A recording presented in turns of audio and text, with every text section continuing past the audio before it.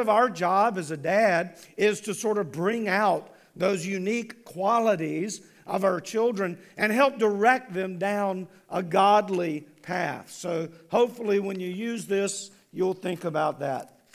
And then I thought this was a neat little keychain.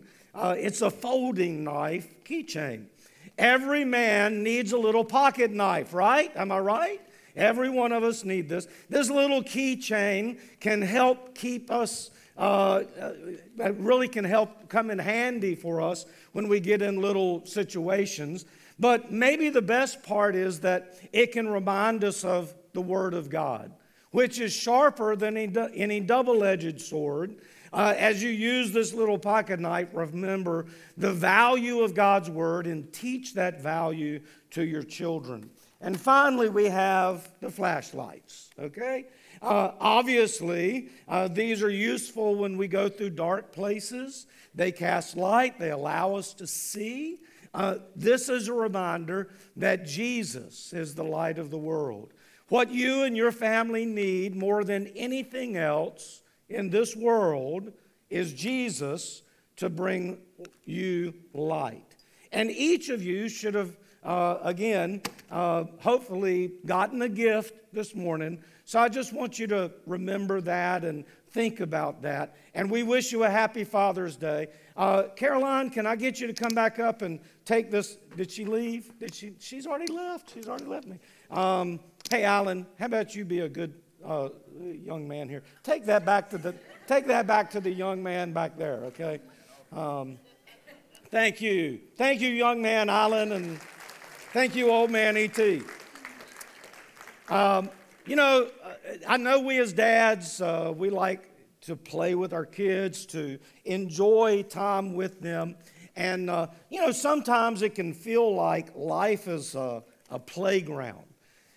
Dads love to be involved in the sports that our children play. That's a fun part of life. And as dads, we love to play with our kids, maybe teach them how to swim or how to ride a bike, or we want to teach them how to play ball or even, drive. How many of you dads taught your kids to drive? Any of you take your kids out, take your life in your hands and teach them how to drive? Dad's job can be sort of summed up in 3 words: play, protect, and provide. I know a lot of times we talk about providing and we talk about protecting, but playing is also a big part of that. Some of you will remember this. It didn't happen that long ago. If you're a baseball fan or you watch ESPN, you would have probably seen this. There was a Cincinnati Reds baseball fan, Jacob Kingsley, told reporters, he said, as a dad, you have to always be expecting the unexpected and be ready for anything to be flying out of whatever. And he should know. On Tuesday, April 26th of this year, Jacob and his wife took their 11-month-old son, Shepard, to his first Cincinnati Reds baseball game. I don't know why he'd want to go there, but that's where they went. Jacob told his wife before the game that he would protect their son if a foul ball came close to their seats, which were located 15 rows from the field. Ms. Kingsley said she was anxious about the ball hitting their son, and she told her husband to be on constant alert, looking out for those foul balls. She said the entire game, I was like, are you watching? Are you watching?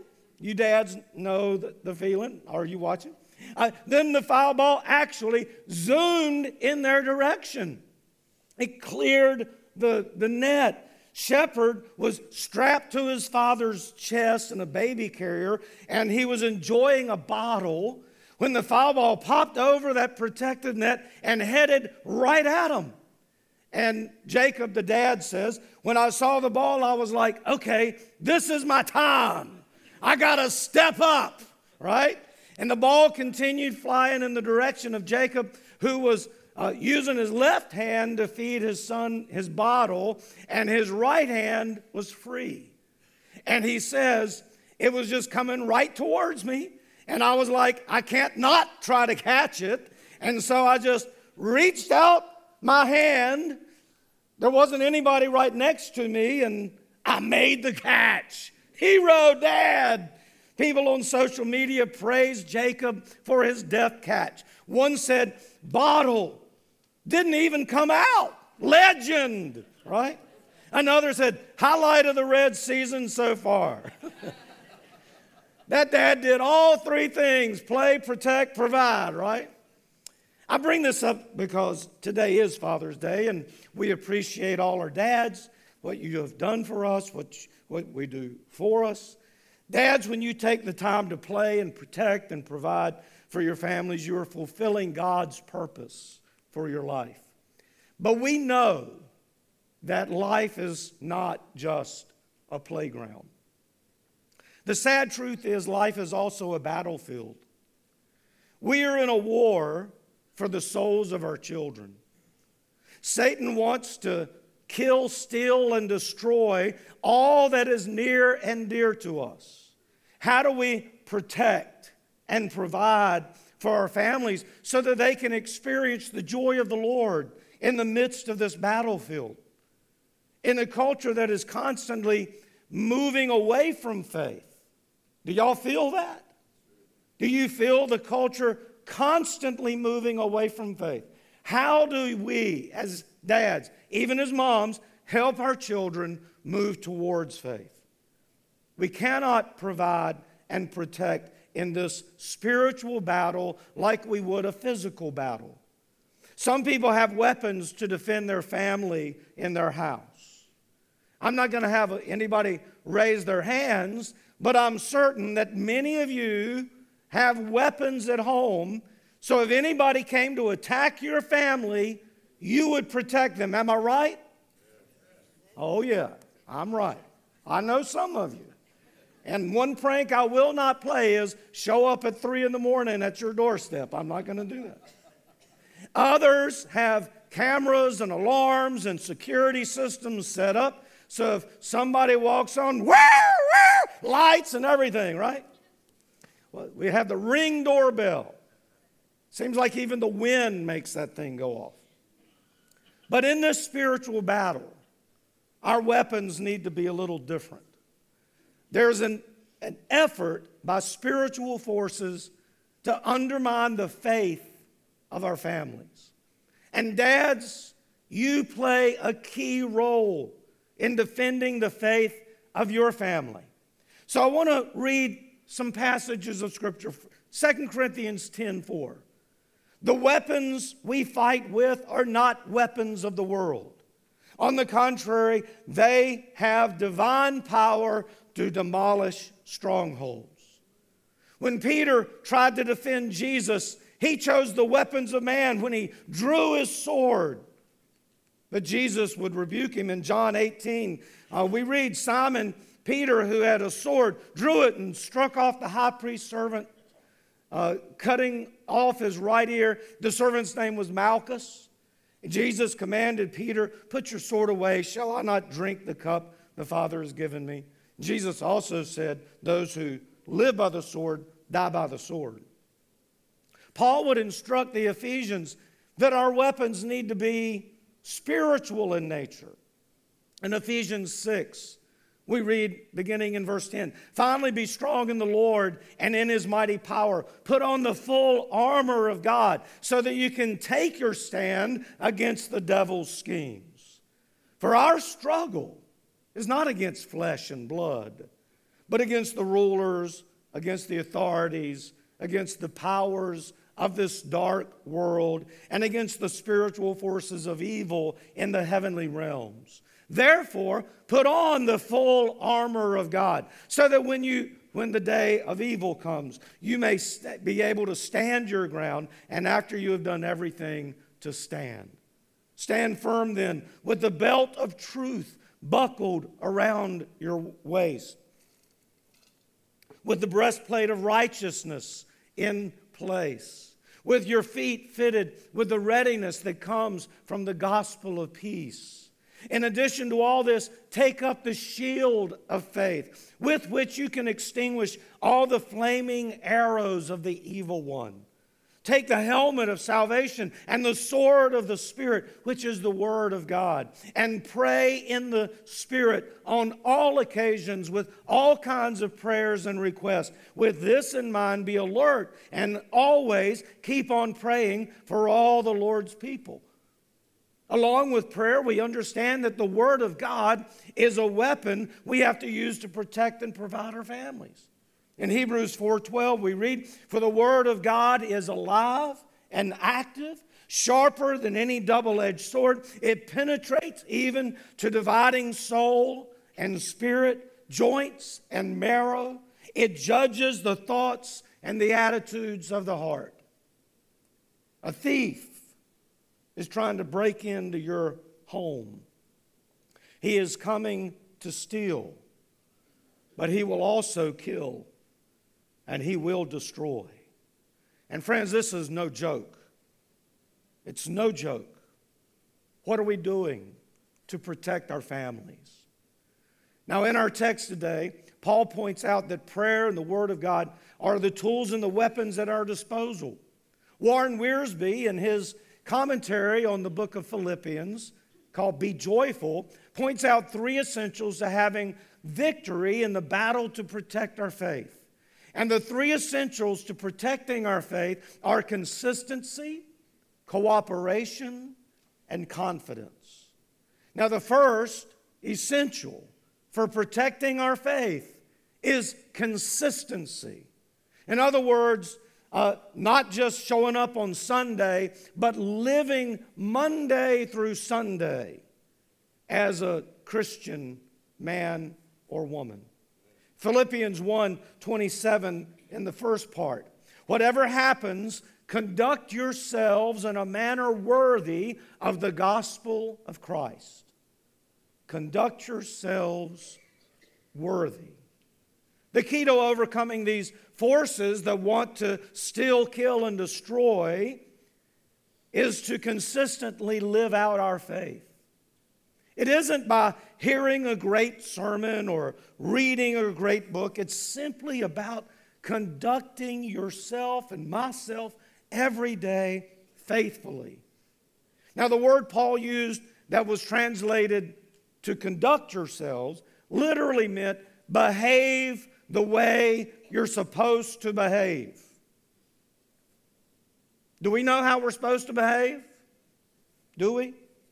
Most of us were taught how we were supposed to behave, right? Maybe that's something our culture's losing. Maybe parents aren't teaching their kids how they're supposed to behave. Christian parents, let's teach our kids how they're supposed to behave. Most of us now know how we should act. I mean, we know right from wrong. I've shared this story before, but maybe some of you are new and haven't heard it. But several years ago, when the girls were much younger, our family went up to Raleigh. We stopped at the mall there. We were going to go eat at P.F. Chang's. The girls were going to go in and do some shopping. I stayed in the car and was listening to a football game that was on the radio. After the game was over, I got out and I started walking in. I was going to meet them for supper. And I noticed something to my left as I was walking, something just maybe 200 feet away. It looked like two cars had almost hit each other. And between the two cars, there were these two men, and they were taking shots at each other. They were swinging. Now, they weren't professional fighters, but I mean, they were seriously trying to put some hurt on each other. For some reason, I don't know if you've ever felt this, but for some reason, right at that moment, I felt compelled to do something. Now, I didn't feel compelled to go over there and stand between them. But I felt compelled to yell at them. And now that I think about it, I think what I actually yelled at them was maybe the silliest thing I could have thought about to yell at them. But I think it's probably something that my mother said to me when I was a kid. I yelled, "Straighten up and act right!" I'm sure Mama said that to me. But it worked. The craziest thing, they stopped. One guy picked his glasses up off the ground, and they got in their cars, and they drove past me. And as they drove past, I realized why God's Spirit compelled me. Because in the back seat of one of those cars was a little girl. And she had just watched her dad make a fool of himself. Why? Because maybe he wanted to be a tough guy. He didn't like somebody cutting him off. But he failed to be the man that she needed him to be at that moment. And as Christians, we are citizens of heaven. And Paul taught that we needed to act like it. Straighten up. Act right. Conduct yourselves in a manner worthy of the gospel. We should be asking ourselves if we're conducting ourselves in that way. We should walk worthy of our calling. In Ephesians 4:1 we read, "As a prisoner for the Lord then, I urge you to live a life worthy of the calling you have received." And then in Colossians 1:10 we read, "So that you may live a life worthy of the Lord and please Him in every way, bearing fruit in every good work, growing in the knowledge of God." So dads and moms, we need to be consistently faithful. Do our kids know that we love them? Do they know that we love God? Do they know that we pray and that we read the Word of God? That we value it? Do they hear us talk about our faith? When we talk about the church, are we saying positive things in front of them? Or are we always running something down? When we go to the ball games, what are the words they're hearing us yell? Are they words of encouragement? Way to go, kids! Way to go! Or are they cursing out the umpire? Are they seeing us be helpful to those who are in need, or ignoring the needs of others and just spending on ourselves? Are we being consistent in living out our faith? When we live consistently, we become the gospel to those who see us. We become the good news. The greatest weapon against the devil is a consistent, godly life. So you want to protect your family? I know you got weapons. How about that weapon? The best weapon you can use against Satan and his schemes. But there's a second essential for protecting our faith, and that is cooperation. In the second part of verse 27, Paul uses a phrase that any dad who has ever coached his kids is going to understand. How many of you ever coached any ball anywhere, or tried to teach your kids how to be on a team and stuff? Well, let's read this together in Philippians 1, the second part of verse 27. "Then whether I come and see you or only hear about you in my absence, I will know that you stand firm in the one Spirit, striving together as one for the faith of the gospel." Did you catch the phrase? Did you catch it? What was it? Striving together as one. That phrase takes our thoughts to an athletic team that needs to work together in order to win. Teams win together, and I know we lose together, but the teams that are most successful will tell you the value of teamwork. Everybody knowing their role, everybody taking part. No prima donnas trying to say, hey, I'm better than all, but everybody coming together as a team. I read about a sea captain and his chief engineer who are arguing who are the most important ones on the boat. To prove their point to each other, they decided to swap positions. So the chief engineer went up on the bridge, and the captain went down to the engine room. Several hours later, the captain suddenly appeared on the deck covered with oil and dirt. And he said, "Chief!" And he was waving aloft his monkey wrench. He said, "You have to get down there. I can't make her go." And the chief said, "Well, of course you can't. She's aground." On a team, we don't excel each other. We depend on each other. Certainly there might be some that have talents that might be more visible, but every member of the team is valuable. We need each other in order to succeed. We can't do this on our own. This is a lesson every dad can grasp. And I think we would want to instill this lesson in our children. Spiritually speaking, we are to work together for the sake of the gospel.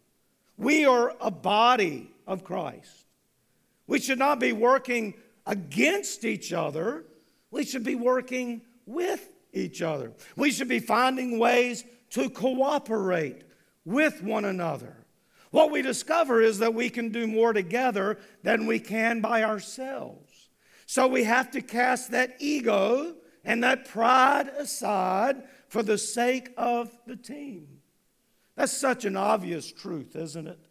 In Ecclesiastes chapter 4, beginning in verse 9, 2 are better than 1 because they have a good return for their labor. I can say this when we're moving the tables and chairs out. I couldn't have done that on my own for the wedding. We just did. But we had a bunch of people come out and help. Very important, teamwork. If either of them falls down, one can help the other up. But pity anyone who falls and has no one to help them up. Also, if two lie down together, they will keep warm. But how can one keep warm alone? Though one may be overpowered, two can defend themselves. A cord of 3 strands is not quickly broken. Now, I know that passage is often used for marriages, but it is true for the church. It is true in the family. We need each other.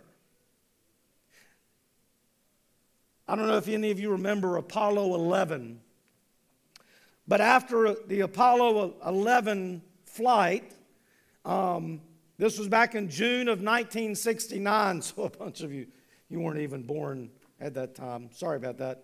But astronaut Michael Collins said, "All this is possible only through the blood, sweat, and tears of thousands of people. All you see are the 3 of us. But underneath the surface, there are thousands and thousands of others." In fact, according to author Catherine Thimish, there were about 400,000 people who helped with the Apollo 11 mission. That sounds incredible, doesn't it? But in her book, Team Moon, Thimish shares stories of these hidden heroes, spacesuit seamstresses, radio telescope operators, parachute designers, and others who made it possible to get men to the moon, to get them home, and let the rest of the world watch while it happened. At Kennedy Space Center, there were 17,000 engineers, mechanics, soldiers, contractors, and other workers who set up the enormous missile for the launch. Then there were the 2 Bobs, the guys in Houston, monitoring just how little fuel was left and the lunar module during its descent to the surface. Team Moon also included a 24-year-old computer whiz kid named Jack Garman, who helped work through worrisome computer glitches during the Eagle's landing. The computer code that ran all the systems was developed by a team of software engineers at MIT led by Margaret Hamilton. Roughly 500 people worked on the spacesuit, including one seamstress who commented, "We didn't worry too much until the guys on the moon started jumping up and down." And that gave us a little bit of an eyebrow twitch. No wonder astronaut Neil Armstrong would later say that as he took his first step on the moon, he immediately thought about all those 400,000 people who had given him the opportunity to make that first step. Friends, we can certainly share the gospel on our own, but when we work together, when we serve together, we can do exponentially more. It's easier for us to stand together than to stand alone. And that's why being a part of a church body is so important. Having brothers and sisters of faith who stand with you and support you is so important. We can teach our children many things, but if we miss teaching them the value of the church, the value of the body of Christ, the value of shared faith, I would say we failed them. I hope that we aren't just teaching them how to play ball or how to make money or how to drive a car. I hope we're teaching them the value of living our faith together with the family of God. We need cooperation. But the third essential for protecting our faith is confidence. I think a lot of people struggle with confidence, especially when it comes to faith. We can struggle to be confident in our faith.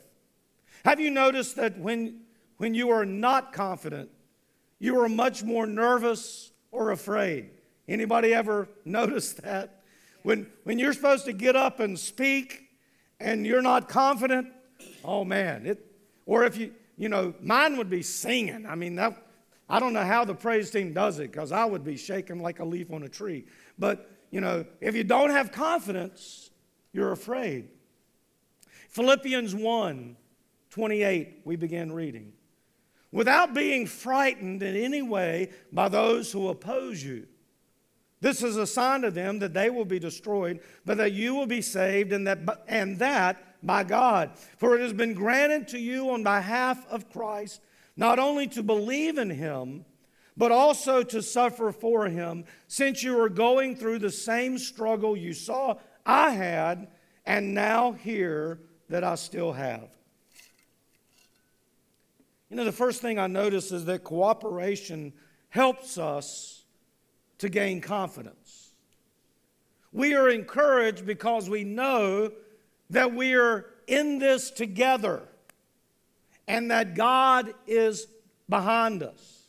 We can encourage each other with this faith. What does encourage mean? But to find courage. Together we believe in Jesus. Together we suffer for Jesus. Together we struggle for the sake of the gospel. Paul was encouraged too because of what he heard from his fellow Christians. They were encouraged because they saw that man could not stop the gospel from spreading. Think about a child and how that child can find confidence when mom or dad are around. Dad is here to help support, sometimes coach. Now, I know that there can sometimes be some overbearing dads, and they might have the opposite effect. They can cause their child to wither up in fear of failure. Why the fear of failure? Because the child does not want to let the father down. But the child who has that confidence of the dad, the child who has been encouraged, isn't frightened to fail. He or she knows that even if they aren't perfect, dad or mom are still going to love them. And that is true not just in the physical realm of a sport, but also and even more importantly in the spiritual realm. Are we giving our children confidence? Are we having spiritual conversations with them? Are we encouraging their faith? We want to instill in our children a strong faith that can weather our failures and our struggles. And they know that if we are with them, we will help protect them and provide for them. And this gives them confidence as well. Some of you will remember this story from 2019 because it was sort of a local story which made national headlines. I'm pretty sure as soon as I start sharing, many of you will remember. Young lady named Paige Winter was in high spirits, but she was in stable condition at Vidant Medical Center despite having just had her leg and several fingers amputated. She had survived a scary encounter with a shark, due in part to the intervention of her father, Charlie, a Marine. Hoorah, yeah. How's it supposed to be said, Marines? Hoorah. Hoorah, okay. Thank you. A Marine who was in the water with her at the time. Family friend Brandon Bursch told NBC News that, or the NBC's Today Show, that Winter and her father were standing in waist-deep water and chatting when suddenly Paige got pulled under. Witnesses say Charlie punched the shark in the face 5 times before it released its grip on his daughter. Officials with the Atlantic Beach Fire Department confirmed the account, saying that she sustained deep lacerations to her leg, pelvic, and hand areas. Nevertheless, the traumatic experience didn't take away Paige's sense of humor. According to her mother's Facebook post, Paige wants everyone to know that sharks are still good people. In a statement on their GoFundMe page, to assist with their medical expenses, the Winter family thanked the individuals on the beach who helped and her heroic father who saved her life. Added Paige's grandmother, "Thank God our son was with her." Here was a dad doing what dads do. He was having fun with his daughter, playing at the ocean. He was having a great day when suddenly out of nowhere that protect mode popped out of him, right? You ever been there? Moms or dads? Protection mode comes out. He had to protect his daughter from this attacker. And then he had to provide for her to get her out of that water, to get her the help that she needed. Thank God that dad was there. And thank God that you're here and that you're there. Knowing that God is with us is like knowing our dad is with us. He will protect us, He will provide for us, and He gives us the confidence we need to get back in that water one day. If we can have consistency and cooperation and confidence, we will experience the joy of the Lord and hold on to our faith even through difficult times. And so, dads, I just want to encourage you. Live this out before your children. Give them the best chance for success, both physically, emotionally, and spiritually. I thank God that you are there for your children. So show them that consistency, cooperation, and confidence. Father, first, thank you for being our good Father. You love us and bless us. You provide for us. You protect us. Even when we aren't perfect children, you still love us. We give you all the glory and all the praise today. And we thank you for godly dads who are here to help, direct, and encourage their children. Bless each one who is here today because they see the value of bringing up their children in the Lord. They know the value of having a relationship with you. Help us all to live and conduct ourselves in a manner worthy of the gospel of Christ. And it's in Jesus' name we pray. Amen.